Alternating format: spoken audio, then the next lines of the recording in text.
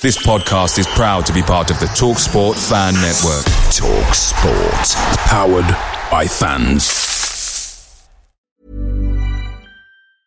I'm Sandra, and I'm just the professional your small business was looking for. But you didn't hire me because you didn't use LinkedIn Jobs. LinkedIn has professionals you can't find anywhere else, including those who aren't actively looking for a new job, but might be open to the perfect role, like me. In a given month, over 70% of LinkedIn users don't visit other leading job sites. So if you're not looking on LinkedIn, you'll miss out on great candidates like Sandra. Start hiring professionals like a professional. Post your free job on linkedin.com/spoken today. There's never been a faster or easier way to start your weight loss journey than with PlushCare. PlushCare accepts most insurance plans and gives you online access to board-certified physicians who can prescribe FDA-approved weight loss medications like Wegovy and Zepbound for those who qualify. Take charge of your health and speak with a board-certified physician about a weight loss plan that's right for you. Get started today at plushcare.com/weight loss. That's plushcare.com/weight loss. plushcare.com/weight loss.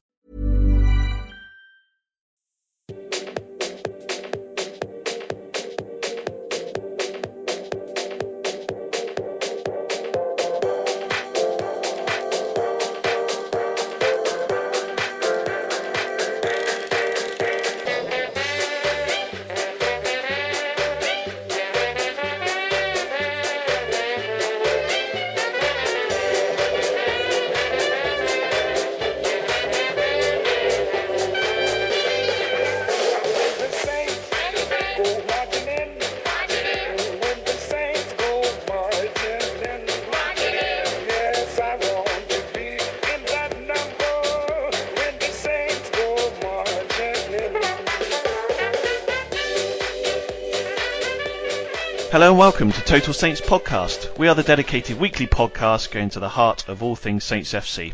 On this week's podcast, we'll chat Liverpool after the 2-1 defeat for Saints at St Mary's.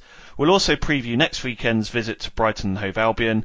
And sandwiched in the middle of that, we'll talk about the fabulous Maya Yoshida and a brilliant gesture he's offered the Saints Foundation this week. We'll also reflect on the fans forum, and I'll also crash into one of our TSP patrons, Jamie Pragnall, who was on holiday with his family in Devon. Apologies again, Miss Pragnall.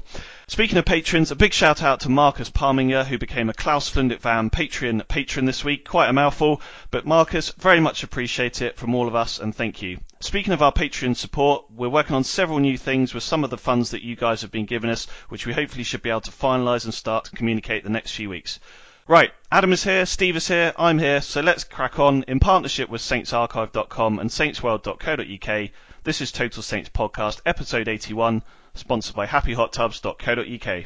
Me? I could never own a hot tub. Stop it. That's the kind of negative thinking that's preventing you from sitting in a hot tub right now. Talk to Happy Hot Tubs today, where owning a hot tub is as easy as 1, 2, 3. 1. Choose your hot tub. 2. Choose your accessories. And 3. Choose the way you pay with 0% finance available on selected models. I could own a hot tub. That's the spirit. You deserve happy with Happy Hot Tubs. happyhottubs.co.uk. Saints started their home campaign with a 2-1 loss to Liverpool this weekend.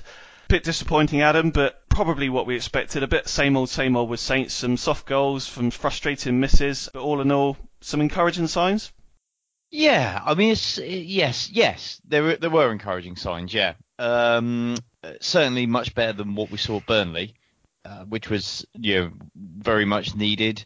Kind of fell into that category of games that Saints have sort of had quite a lot of in the last few years, even when they've been struggling against some of the big teams, where you kind of can see them giving them a good game, and they do, but you never really have any confidence that they're going to get anything from it. There's always going to be something is going to happen, or they're going to make some error. Yeah. And obviously the margins when you're playing the quality of players, those top 6 teams, and particularly the top 2, Liverpool, Man City, they're so fine that you just can't afford to make any mistakes, basically. So there were some encouraging signs, there were some positives, but there were also a few worrying signs in amongst it all as well. I think most people are now talking about the fact that despite our hopes that kind of a whole summer of work would sort of tighten up the defence, it's just not happening in the same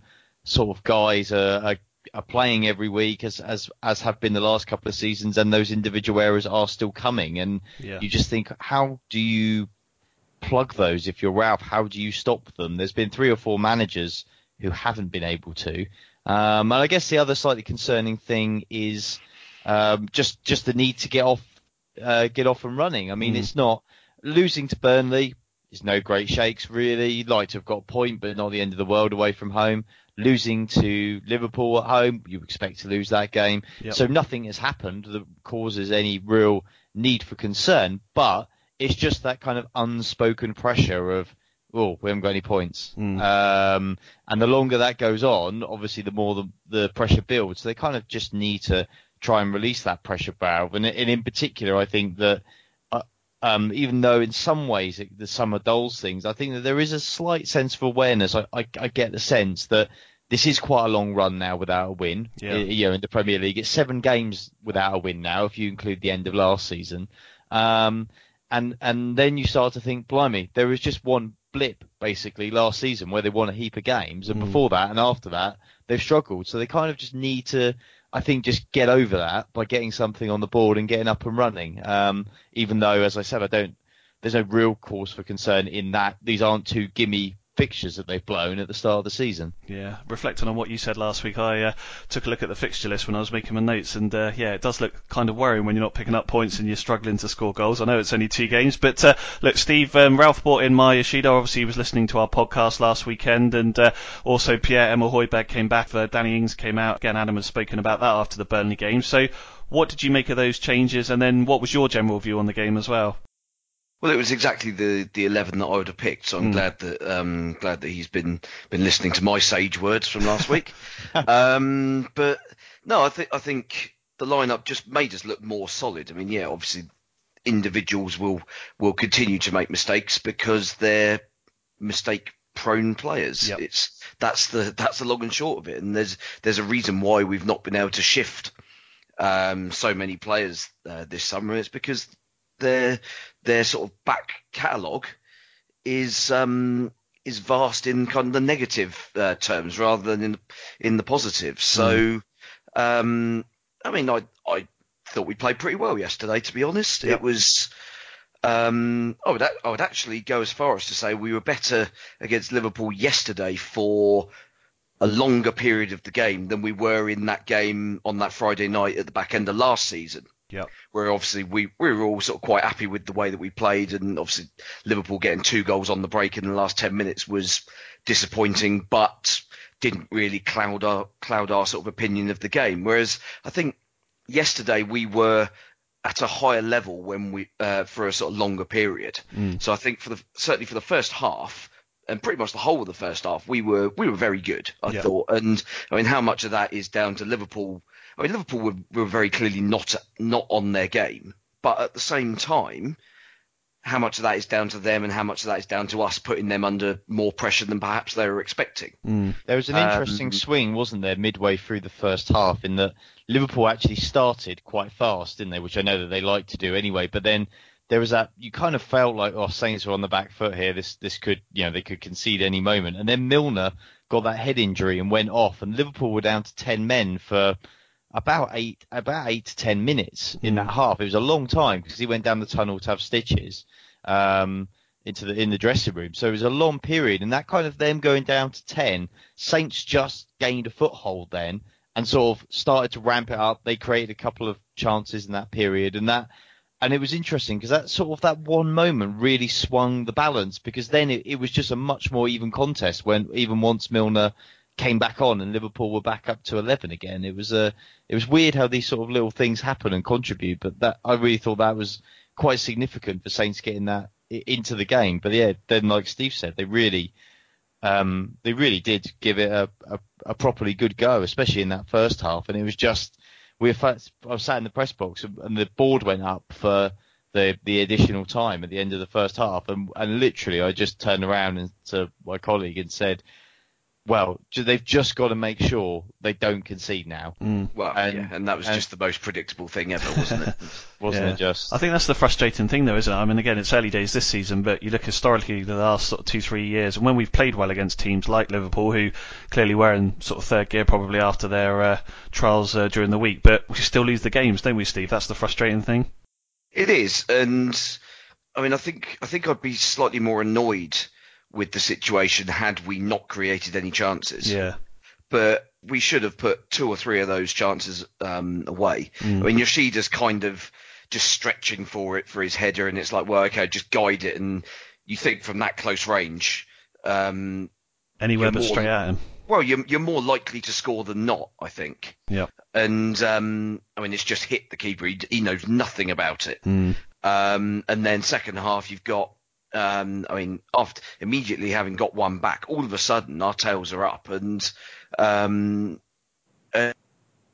we really should have got something from the game, because you can't miss a chance like that Ings missed 6 yards out. I mean, he's got so many different options he could choose. He can side foot it with his right foot into the near post. Yep. He could side foot it with his right foot into the far post, which is what he's tried to do, and obviously mishit it completely. Yep. He could open his body up and use his left foot and tap it in either side. He could even, I mean, what he could even have done was miss the ball completely. Well, I was going to say, sort of almost scuff it in. Yeah, and the ball then probably hits either Ward-Prowse or Armstrong, who are both lining up behind him to tap it into an open goal as well. And you just think, well, how is it possible for players to miss chances like that? It's just extraordinary. Yeah. Just before we talk about sort of some of the positives, as in, you know, at least getting on the score sheet and Djenepo and things like that, Adam, you obviously caught up with Ralph afterwards. So what did you make of his reaction? He sort of seemed a little bit disappointed, a little bit frustrated, a little bit encouraged, maybe all of the three, really. Yeah, probably was. He was in a much brighter mood than he was after Burnley. After Burnley, as we talked about last week, he was very low indeed. But not so much this time. I think he felt that, yeah, like we all did, that they gave Liverpool a game. Again, it was individual errors, and as Steve quite rightly says, individual errors at both ends. It's not, you can't just point the finger at the defence for some mistakes when you're missing good chances. Yes, I would completely accept that Liverpool missed a few as well, so it was kind of probably fair all in all. But even so, if you get that chance in the last couple of minutes, you've got to take it. You can't miss, not at this level. Saints are getting punished time and again for presenting chances like that. So when they get them, they have to take them. That is just the way the Premier League is. You've got to be ruthless. You've got to be clinical. But Ralph, I think he just said, look, we haven't got any points, and yeah, that's not great from 2 games. But he said I'd be much more concerned if we weren't kind of winning the ball and creating chances, like Steve said. But the fact that we are, and we've done it against a very good team in Liverpool, kind of gives me hope that we are sort of moving in the right direction. Yeah, just briefly then, we'll touch on the fans forum a little bit, sort of midway through the pod, Adam, but you'd obviously analysed and commented on it after the Burnley game. It was interesting to hear Ralph sort of say at the fans forum that he is looking around for an assistant, so I think that probably is something that maybe we weren't sure about, but again, will help him sort of take some of that burden that you've spoken about in games like that. It's so hard to say, isn't it? Because I don't think it's really for anybody to say you need to do this, you need to do that, because in anybody's individual job you have your own way of doing things. But I think that there are, and I've actually spoken, I wrote a comment piece about it, and before I did actually speak to a couple of former Saints managers, I won't say who, but about the situation, just to kind of get a feel for what that feeling is about assistant managers and whether they really are sort of as vital as they seem from the outside. And I mean, the people I spoke to certainly said yes, because they said when they were managing, they felt that having somebody there just to bounce an idea off of, a sounding board, somebody to listen to ease the pressure on you, as well as the actual practical implications of what they do, are big. And since Danny's gone and it's become public knowledge, I have had some conversations with people who have talked, players and etc., who have talked very glowingly about how good his training was and how effective he was as an operator, and so that, it's made me think even more it's a substantial loss for him to have gone. So, Ralph cuts quite an isolated figure at the moment on the touchline. It's kind of him, and then there's this sort of next line of people that are clearly kind of the next rung beneath him. But then there's no kind of intermediary, and you wonder with like some of the decisions that are made, would you want somebody just to say, what about this? Or have you thought about that? And he might turn around and go, yes, I'm doing this anyway. Fine. He is the boss at the end of the day. But there is that aspect to it. And also the fact that Ralph is got this, I've got to say, an incredible appetite for work. It's amazing. He is just totally all in on this, this job, which is great, obviously, for Saints. But, and as much as he would laugh at this and would sort of just joke, you don't need to worry about me, I do worry a little bit about him, because anybody who takes on that much and in what is a real pressure cooker environment on their own, that's a lot. And he is not just trying to be like a modern day first team coach. He's trying to have an influence in other areas of the club, in the academy, in the staffing and things like that around the first team as well. And that is a huge task to try and undertake, and to keep your eyes firmly on the ball of the next game, the next opponent, dealing with the right back or whatever it may be. It's a big burden to carry, and it might not be too bad now, but what's it like 6 months down the line, when the dead of winter, when you've got all these games every 2 minutes and things like that? It gets harder and harder. So I think that you just don't want Ralph to kind of suffer any burnout or anything like that either. So I think that it's totally up to him, but I can certainly see the value of having somebody else there. But of course, he's got to be the right person, because it's got to be somebody he respects and trusts and can build a working relationship with. And of course, that's not so easy to find. Yeah, absolutely. All right. Well, let's finish with a couple of positives then, Steve. We mentioned the ugly side of Danny Ings earlier in his miss, but good for him to get on the score sheet, good for Saints to get on the score sheet and not sort of still be a blank after a couple of games like Watford. Obviously, it came in comical circumstances, but you take a goal like that any day of the week. Well, they all count the same, don't they? Whether it goes in off someone's arse or whether it's a 40-yarder into the top corner. So, you'll take it. And it does kind of show that his energy levels are reasonably high. Obviously, I know he only came on as a sub, so he was only on the pitch for 25 minutes, half hour or so. But the fact that he was chasing the keeper down, even when at that stage of the game, the game looked done. Yeah. We looked like we'd kind of run out of ideas at that point. And all of a sudden, they've given us this route back into the game. And, so he obviously anticipated where Adrian was going to pass it to. And, Adrian obviously made a complete pig's ear of it anyway. But, you've got to be there in order to affect that sort of block. And it was interesting that Liverpool were absolutely determined to play every single goal kick short. Yep. I struggle to remember them actually taking a single goal kick that went out of the area. Whereas, this was something that both intrigued and annoyed me with our attempt to kind of do the same, in that we split two of the centre backs either side of Gunn for the goal kick, and they'd both be sort of looking to receive the ball, and obviously attackers can't come in the area until the ball's played. Yeah. And yet, so you'd have Vestergaard on one side, Bednarek on the other, and Gunn would just refuse to pass it to them because he thought, Salah's 10 yards away, therefore that's too dangerous a pass to play. That's the whole point. The whole point of doing these short goal kicks is that you play the pass immediately, and then either another pass wide to the fullback or inside to the middle, either the middle centre half or a holding midfielder, then becomes available. If it doesn't, it goes back to the keeper, and he can then play a dink over to the fullback. That's the way this system is supposed to work. Yeah. And the fact that they've set the defenders up to stand there and look like they're showing for these goal kicks suggests that they've been working on that in training, and that is the idea, that we're trying to play from the back from goal kicks, and yet not a single one was played short in the end, because whether it's Gunn or whether it's one of the centre-backs didn't have the confidence to say, yes, give me the ball. And that's a concern when that's clearly a fairly major thing that we'll have worked on. All right, and just finally then, Adam, Moussa Diagne made his debut. I think quite a few Saints fans sort of felt it was quite lively. I thought he showed a bit about him when he came on. So what did you make of that? Yeah, nice little cameo, wasn't it? He's showed that he's got a little bit about him. I think there's definitely going to be a kind of, the comparisons with Mane are inevitable. But a bit of that kind of chaos factor that Mane brought, especially at Saints, when he's obviously improved massively since he's gone to Liverpool. But that kind of you've got Papawago almost. I thought that was what went through my mind. Yeah, exactly. All those kind of guys. You're right. Without the offside.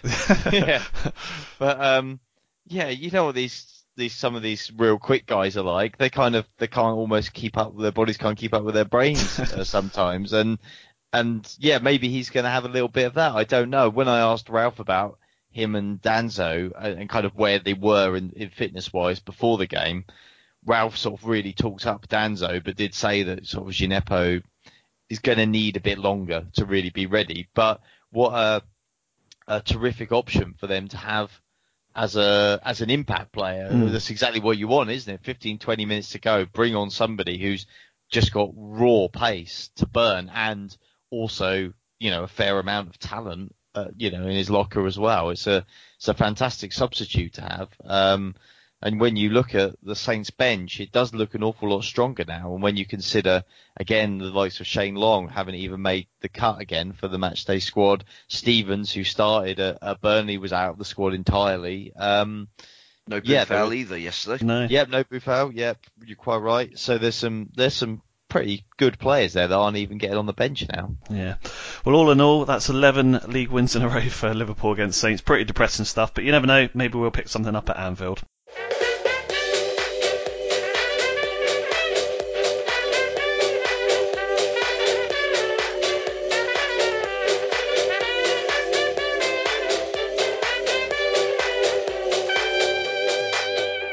Moving on to a few other things that have happened this week then. We're not going to dwell on the fans forum because it wasn't overly spectacular and we've obviously covered them off a few times. It's obviously good that Saints are doing them. But Steve, I know you wanted to briefly comment on it and then I was just going to ask Adam about Martin Semmens. So before I do that, what was your general view on it, Steve? I don't think we really learned anything, which I guess isn't new. And it's one of those frustrating situations. I mean, the club obviously do these forums once a year with Radio Solent, which it's a fixed time period. You've not even got an hour, I don't think. So it doesn't go from 7 to 8. It goes from 7 till about 5-2, and there's a break or two in between as well. Yep. So you're very limited by time, and yet so often the whole thing is kind of dominated by people who either like the sound of their own voice or want to kind of demonstrate how much of a super fan they are by reeling off their entire supporting life story. The point of these things is for fans to get answers to pressing questions. So ask your question. Just ask the question, get it done. Nobody cares about your life story. I'm sorry, but it's tedious. If the club were to bring back the sort of quarterly forums that they used to do, where you're not really time limited, you can go from 7 till 10:30 or whenever everyone's bored, because it's not being broadcast anywhere. It's not limited by airwave time. And in that period, do what you like, fill your boots. Let the club know that that you've not missed a game for 137 years or something, which would be some achievement. I totally understand what you're saying and totally agree with you. I guess my view would be that some people probably would say, well, in inverted commas, you go along and ask your question, then if other people are doing it, they can ask what they want to ask. Yeah, but the problem is that you don't necessarily get to ask a question because somebody has taken 5 minutes to ask a one-liner previously. Well, I thought it was nice to hear that Ted Sainty, bless him, has followed Saints for 81 years, so good on Ted. But there we go, moving on quickly then, Adam. Look, I didn't get to watch it at real time because I was too busy being mocked on the Anfield Wrap about how Liverpool were going to destroy us and all that sort of thing, but I did watch it back, and I have to say, just drawing one thing out, I thought Martin Semmens came across excellently. First time I've obviously heard him. I think many Saints fans as well. I know you've spoken to him and that sort of thing, but I thought he represented the board very well and very encouragingly. Yeah, I thought he did well. I thought he did well for a first kind of go at something that's quite as public-facing as that was. Also, Toby Steele is very good. You know, he's I like Toby. He's a nice guy. He's pretty straight up as well.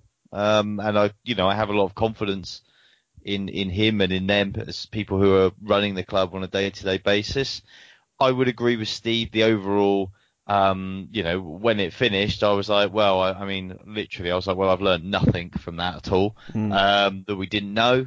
When I was vaguely amused by the sort of kind of talk of, wow, it's amazing how open they were. And I thought, well, actually, on 2 or 3 of the things that they were kind of pushed on, they actually closed up a little bit, I thought, which I understand why they did that totally, and I don't blame them. But, so, I mean, I don't know what to make of the forums, to be honest with you. They are, I think the difficulty is that I agree with Steve. And as a journalist, I sit there and think, oh God, like Steve, the clock's running down. There are people asking like completely pointless questions or talking about their life stories and things and stuff like that. And you just think, ugh. But that is kind of also the point of them, isn't it? I guess they aren't that.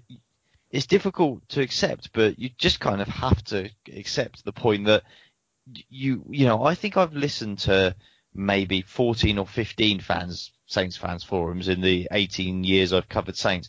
I don't think I've learned a single thing out of any single one of them yet. So that's just the way it is. The truth is that the Saints are, as we've discussed before, relatively good. They will put up 1 or 2, like a Martin Sedmans, a Toby Steele, a couple of times a year, and myself and maybe 1 or 2 other journalists will actually get to interview them, and that's when we find out the stuff. And then whatever's found out from there is occasionally then repeated in the fans forums. Yeah. But with all due respect, I know that I know journalism looks easy, but people are paid to be journalists and they train to be journalists. And it takes years of experience to be able to sit in those environments face to face with those people and ask probing questions, have a line of questioning that you're following to get an answer.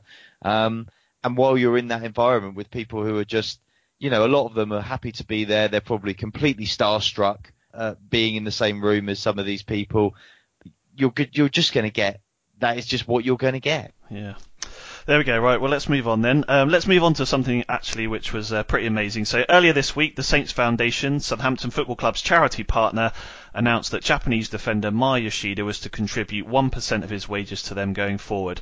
Maya, a truly lovely guy, as I think any Saints fan would tell you, said, quote, "I've been here for 7 years now and I've got a lot from the club and from the city. Now it is time for me to give something back to them.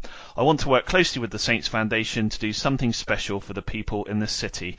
Steve, just simply what a guy, what a gesture. It is, although I'm actually quite surprised that this sort of thing doesn't happen as a matter of course. Because I know that if you take the England football team, all their match fees automatically go to charity. So I'm quite surprised that the club doesn't kind of have a pool of cash like from players. I mean, obviously the fine system that they've got internally will obviously go to charity as well. But quite surprised that players haven't been doing this sort of thing before. But the fact is, they haven't, and obviously he's under no obligation to do it either. No, so I think for him to do it is the fact that he's the guy that stuck his hand up and said, "Yep, I'm going to do this." No, all credit to him, and it is very good. And I mean, maybe that'll persuade a few more to do it.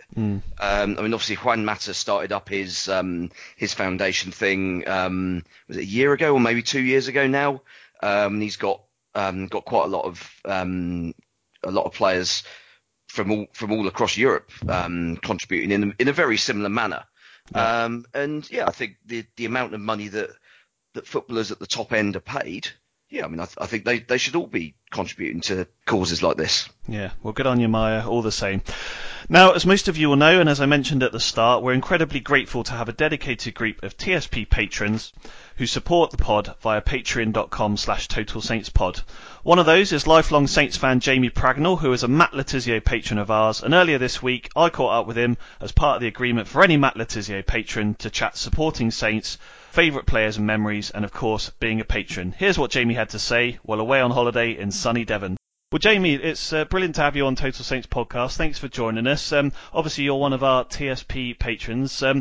I guess before we start talking briefly about the patron side of things, keen to find out your background behind originally following Saints. So how did you get into becoming a Saints fan, Jamie?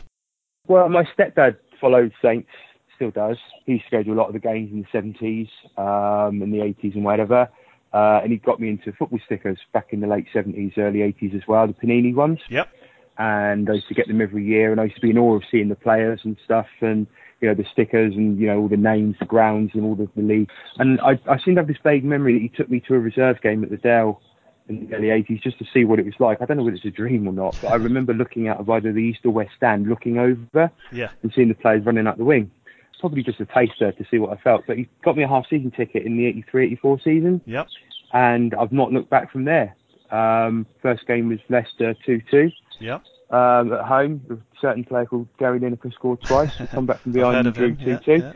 Yeah, and that's it really. I've never looked back, and I've always collected football stickers as well, but particularly Saints as well. We had Kevin Bond and Mark Dennis visited our old school back in the 80s as well, and my love for Saints has grown and grown over the years. So it's been up and down since the early 80s, I must admit, but that's how I've kind of got into them. So yeah, I mean, I think my first game was 85, so I was a little bit behind you, but I've seen some fabulous players during that time. So when you were growing up following Saints then, Jamie, who were your idol or your idols?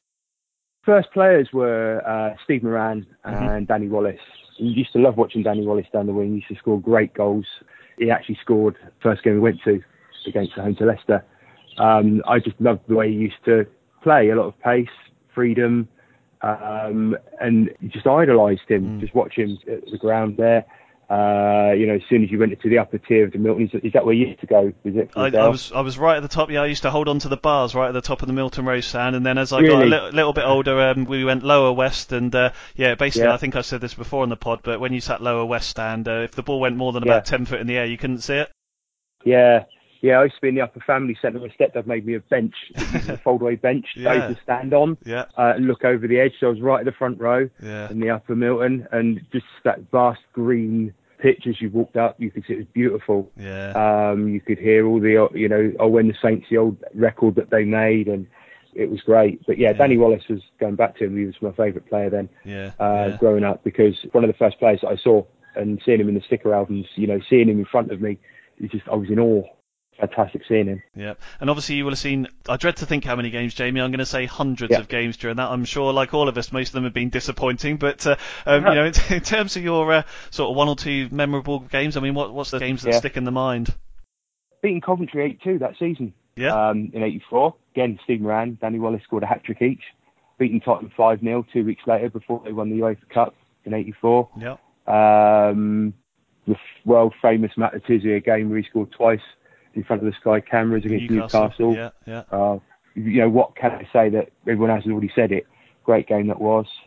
St Mary's has been a few. Obviously Sunderland 8-0, and actually last season was a great one for me. Arsenal winning as well. Harrison Huttle's one of his first home wins. Coming from behind, just such a great atmosphere. Leaving St Mary's like that, it was so great. Coming away on a high, because you get so used to feeling down, leaving sometimes with draws and whatever, but leaving with such an adrenaline rush just recently, it's fantastic. I think that's the good thing about it, isn't it? That's the thing I've always thought is, we know we're going to get lots of downs as Saints fans, but actually there'll be one or two amazing highs throughout every single season that you follow Saints. Yeah, you do. I mean, sometimes you kind of wonder what you're doing there. You think, am I going through the motions with my season ticket? But sometimes, you have a good run. Yeah. And it's great to go into work on the Monday morning and say, did you see the game? Did you see the goal? Did you see the result? And it just boosts you, the city, your friends, and the family conversations in the weekend. It's brilliant. Yeah. Absolutely brilliant. Yeah. And what about the current team then? Obviously, we're recording this ahead of the Liverpool game. Disappointed start at Burnley, but, obviously we're all very much behind the Ralph Express. In terms of this season, maybe a bit of a nervous start. What have you made of that, and what are your sort of hopes for this season, Jamie? you know what? I think Ralph, he's a great man motivator and a great coach of players. He just has them on the touchline. I mean, after we've had Puel, Pellegrino and Hughes, it's very much downcast. You see him on the pitch and he really cares. He celebrates every goal that we score, and he's almost like a 12th man as far as the team's concerned. Yep. And it rubs off on the players, and you can't ask for any more than that. You know, when we had the likes of Puel and Pellegrino, it's like, yeah, whatever, they care too much. And when you've got young players like Che Adams that have come in, that's such a good thing. You turn around with Nathan Redmond, it's fantastic. Yeah. You know, signing that new contract like that, such a different player. You know, when he first joined, I had such high hopes for him, and I'm so disappointed with him midway through his first season. But what he's doing now is absolutely fantastic. So I've got high hopes for us this season. I'm hoping that we're going to be at least mid-table or above. Yeah. We are going to have a good run at some point, and I think we're not that bad a team. We're maybe one player short of being good, but if we keep injuries out of the team, I think we'll be fine. We had a good run last season. We brought in 3 players. We've not messed around too much with the squad. Okay, there are players we need to get rid of, but they are really not going to play, so they're not going to affect us in any way. So I think there's a lot of positivity about the team. We just need to get a good run and not make too many mistakes like we did against Burnley at the weekend. Moving on to the patron side of things then, as I mentioned in the intro, you're a Matt Le Tissier patron of ours. Very, very much appreciated for your support, Jamie. Right. So I guess it was just getting a feel, as a listener is one thing, but becoming a patron is a commitment we really appreciate. So why did you decide to become a TSP patron? Well, you know what, I've listened to a few football podcasts and a couple of Saints ones, and they're all good. But I think with yours, it's just honesty and level-headed. If we've been crap, you'll say so. Got Adam there who's got an inside track, so to speak. You're getting it from his perspective. You're getting an opinion where he talks to the manager, Ralph, and the players and that. Self, Steve, well, what he says, great. He says what he feels, doesn't he? Yeah. Yeah, he's black and white. That's it. There's an opinion. There's no sitting on the fence with him. Yep. Lucy as well, I've come across over Twitter and stuff. And I do think it's a great podcast. It's just so much more relaxed. I go running a lot, so I listen to it, and the conversations that you have, they're just so relaxed, and I just like the atmosphere and the feel of it. It's great. It really is good, and I felt I wanted to kind of give back, and as a way of saying thank you. Especially we just celebrated, was it 2 years? Yeah, we have, It was our two-year anniversary the week before last, It's a lot of hours, Jamie, I think, during that, talking about often depressing things via Pellegrino and Mark Hughes and things like that. So, it's a love affair, I think, but really appreciate your kind words. And, for me, I mean, I'm like you, I'm a passionate Saints fan, and it's just a chance every week to come and talk about Saints, and that's the thing that, alongside our families, I think is the biggest love in our lives, really, isn't it? Yeah, it's nice to be involved. I know I don't work on the podcast or whatever, but it's nice to feel that I've got some kind of involvement in what you produce, indirectly. So at least I felt I just wanted to give something back to the great work that you do. And, hopefully it'll help grow the listeners that you have, and, via social media, help you to improve and, can you improve? You're really good already. But, but I know what you mean. Reach out further. Develop. Absolutely. No, fantastic. Yeah. So, all right then. Well, as I say, I mean, we're recording this pre-Liverpool, so it's a little bit unfair, but it will come out after that game ahead of the Brighton game. So my 2 predictions for you then, Jamie, just to finish up, is what do you think the score will be down at Brighton, and which position in the league do you think Saints will finish this season? I think we're going to draw 1-1 away to Brighton. I'd be more disappointed if we scored first and we drew 1-1. Because if they score first and we equalise, I think it'd be a lot of better result. But 1-1 is what I'm going for. Che Adams is going to score easily, I think. Brilliant. And whereabouts in the league? Yeah, I think top half. Maybe 9th, I think. Not the worst team in the league, but then again, every team's going to say that at this part of the season because it's still kind of enthusiasm. But I'd be really happy with a really good cup until 10th or 9th, I think. Yeah, brilliant. All right. Well, Jamie, keep doing a fantastic job as a supporter. And as I say, with the chance to thank you personally on the phone, thanks for being a patron of the podcast, and, really appreciate your support. No, cheers, Ben. Thanks for the great work that you do. It's fantastic.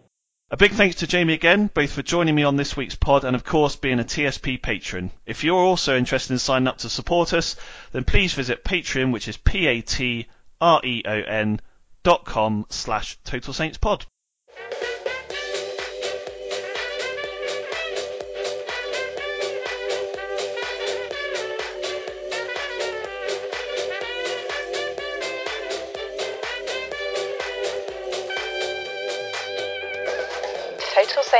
Total Saints Podcast. Sponsored by happyhottubs.co.uk.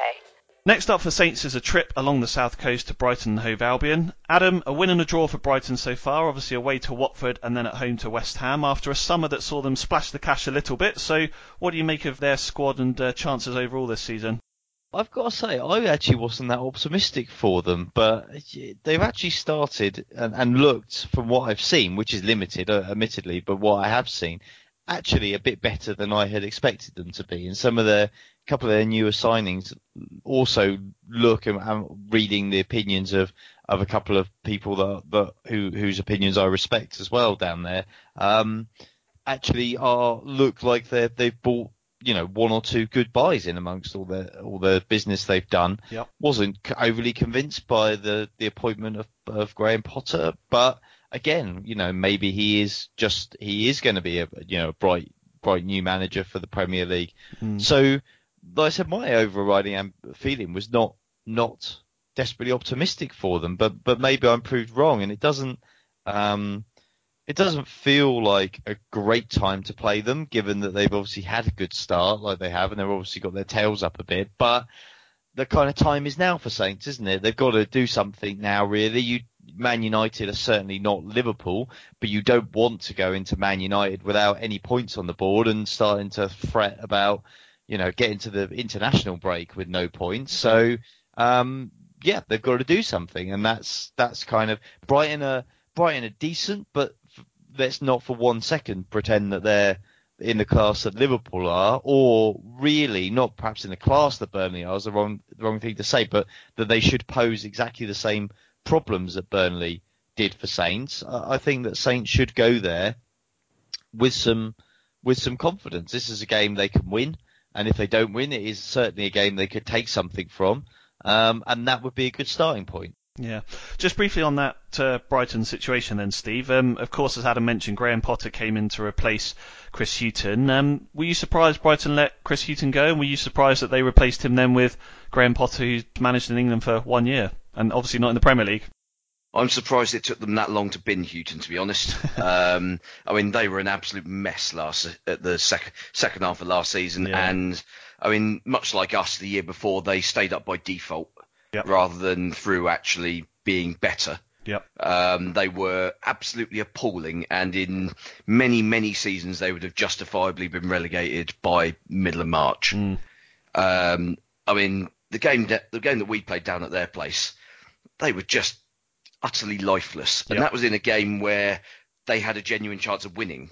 Yep. And they showed no ambition to get beyond their own halfway line. It was absolutely staggering. And you can kind of see how sort of over time, and this has been replicated at most of his other clubs as well, with Chris Hughton, that he seems to revert. The default approach is to revert to pragmatism and being theoretically being hard to beat, which essentially just turns into being defensive.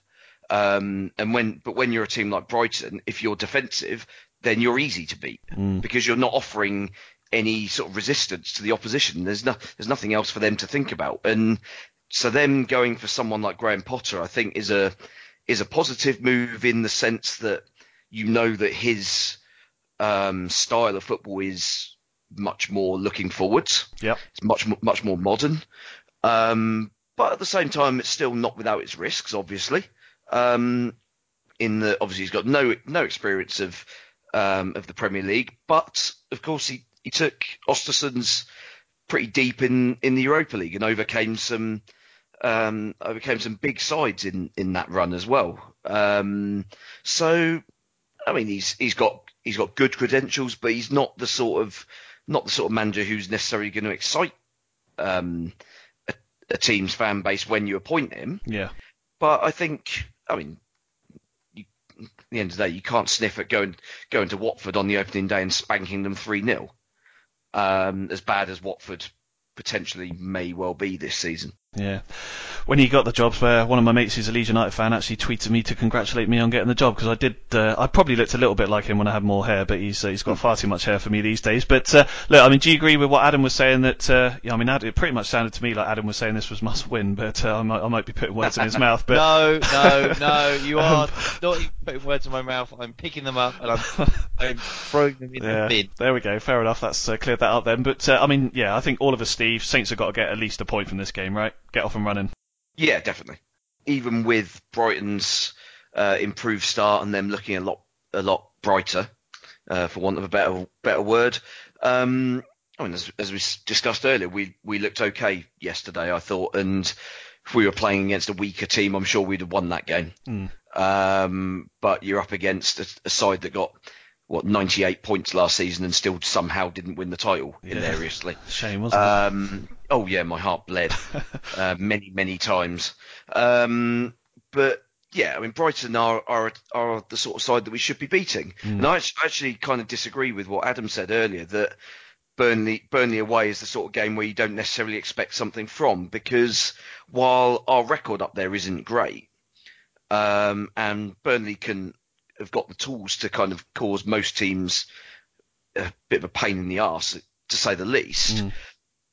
Man for man, I don't think they're the sort of side that we should be remotely scared of, and as a result, you should be going up to places like that and expecting to, well, at least compete and maybe get a win. I think you'd always be disappointed, even coming away with a narrow defeat. I think they're not a good side. They're not going to be competing in the top half of the league.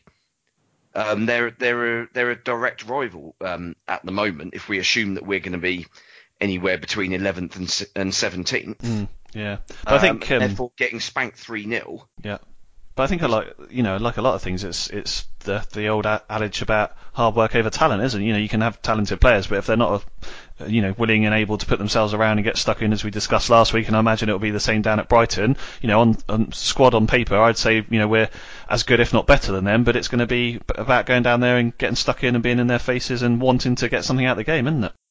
Oh yeah, I mean you've got to put the hard yards in as well as having the ability. But I think sometimes the sort of work rate thing is slightly overrated. Pretty much every player is putting their effort in, because that's what they've had to do in order to become a professional and to get to the level that they are. Yeah. It's very rare that you genuinely see players not putting in effort or like tossing it off to get the manager sacked. I mean, that's generally just a Chelsea thing. Obviously, it was a happy hunting ground for us last season, Adam, the cup win and then the league win as well. So, of course, there's a week of training ahead. What would you do for Saints in terms of the players you saw against Liverpool? Obviously, we got Kevin Danso, who's going to be another week towards getting up to match fitness and that sort of thing. So, would you change much, or would you leave it as was? Ooh. Well, I think I'm going to assume here that he will stick with the back five. Do we really need five at the back against a team like Brighton that I imagine is just going to play more up front? I think he wants to go 4-2-2-2. I mean, we've spoken about this before. It's kind of I think the reason that they're not 4-2-2-2, even though Ralph can't say it and he might disagree, but I have a suspicion it might be true, is that there's kind of a strength in numbers at the moment. Yeah. Feeling about, well, if we can't trust two of the centre halves to play together, then maybe if we stick a third one in, that's kind of going to make it less likely that we concede goals, and so therefore you stick with that. I would like to see at Brighton them go for at the back, but I just don't know whether Ralph will feel that they're 100% ready to do that yet, given sort of slightly fragile nature of Saints still at the back, and given that it's 2 games and no points. I personally, I would go with the 4, and I would try and go on the front foot and actually, attack Brighton. Ultimately, Brighton are playing a style of football that is the kind of football that Saints wants to play against, and they want to compete with. It's not too dissimilar to what Saints are going to be doing themselves. Yep. Burnley don't play that style. Liverpool do play that style, and we saw Saints compete much better against Liverpool than they really did to be honest, against Burnley in some aspects of the game. But obviously Liverpool are fantastic and they've got brilliant players. Brighton don't. They've got some good players, but they're a bit like Saints. They've got some good players. They're not Liverpool. They're not Man City. So they are the kind of team that look very vaguely similar to Saints in a man for man. If you marked every player out of 10 maybe across the 11, you probably wouldn't get too dissimilar a total. At the end of it, I think Saints might even slightly edge it for me. But anyway, you wouldn't be too far away. So and a style that Saints like. So I think that they should go for it. They shouldn't be too nervy. They shouldn't be, they need to try and put out of their minds the pressure of needing to get something or feeling like they need to get something, and just try and play their own game. This seems to me like, if we say that the first game was difficult because conditions were awful and Burnley play, a very direct style. Second game was very difficult because you're playing one of the best teams in the world. Yep. Then third game, to me, looks like a team that play a style you're going to like. They haven't got outrageous quality. That's a team that you can get at, a team you can attack, a team you can play your own stuff, and then, the players can go out and express themselves as well and not have to worry so much about, the opposition like they did against Liverpool. So I would like to see them go on the front foot, go for 2-2-2. I'm just not 100% sure. And as for Kevin Danso, the question is always going to be, when do you chuck him in? When is the right time? Is the right time now? Do you hang on a little bit? You don't really want to play him perhaps against one of the big clubs. Would you rather play him in a 3 to start with, so he's got a bit of time to bed in, or are you happy just to stick him in a 2? And if you go 2, who is the other one that plays alongside him? So you kind of got to get the answers to all those questions before you can find the right solution, I think. Yeah, fair enough. All right, well, let's do our predictions. Unlike Saints, we're all comfortably off the mark after all predicting a Liverpool win, unfortunately. So, yeah, we're all on 1 point. No one got it quite right, of course. Adrian letting you down. Adam, you went first last week. Lucy's obviously still not here. She'll be back here next week. I have got her prediction, but I'm not going to ruin the anticipation until you guys have done yours. So, Steve, crack on. 2-0 win. Nice and simple. Nice. All right, Adam? 2-1 Saints. Great. This is very, very positive. I'm sort of worried about mine, but what could possibly go wrong? Exactly right. So Lucy's gone for an entertaining Desmond. 2-2 she's gone for. So I got that prediction live in from Prague on the last day of her holiday, and obviously in true style, I'm going for a 1-0 Brighton win. This is a tactical move, isn't it, to try and desperately win the prediction league? It's more psychological, Steve, as in I thought, hopefully reverse psychology. The reverse jinx. Yeah, exactly. So, but then I've been doing that for 2 years and it's not really paid off.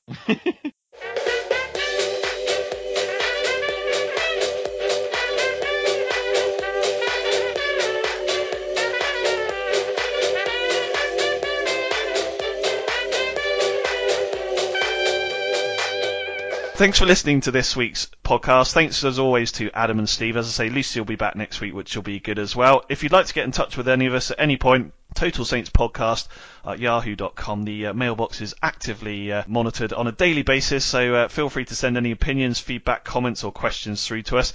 You can also hear us. We've partnered with a new podcast that's being run by Watford fan Andy Lewis called Stairway to Seventh. It doesn't mention anything about the top 6, so when I did my match report, I did not mention the L word once or any of their players, which was quite fun, actually. So you can hear us on Stairway to Seventh Podcast.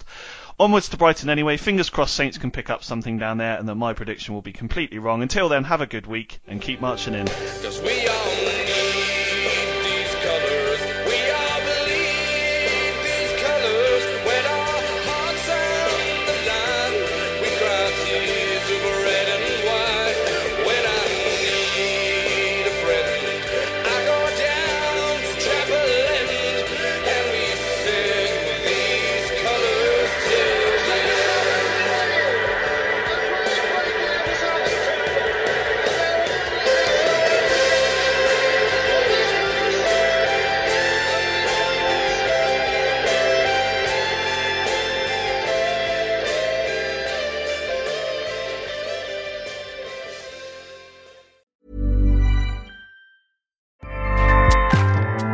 Acast powers the world's best podcasts. Here's a show that we recommend. Hi, I'm Jessie Cruikshank. Jessie see. Crookshank. I host the #1 comedy podcast called Phone a Friend. Girl, let's phone a friend. Not only do I break down the biggest stories in pop culture with guests like Dan Levy and members of NSYNC, I do it with my own personal boy band singing jingles throughout. Because it's my show. It's your show, girl. New episodes of Phone a Friend. Yeah. Drop Thursdays wherever you get your podcasts. So work it, girl, yeah, work it. Okay, that's enough. Acast helps creators launch, grow, and monetize their podcasts everywhere. Acast.com. This podcast is proud to be part of the TalkSport Fan Network. TalkSport. Powered by fans.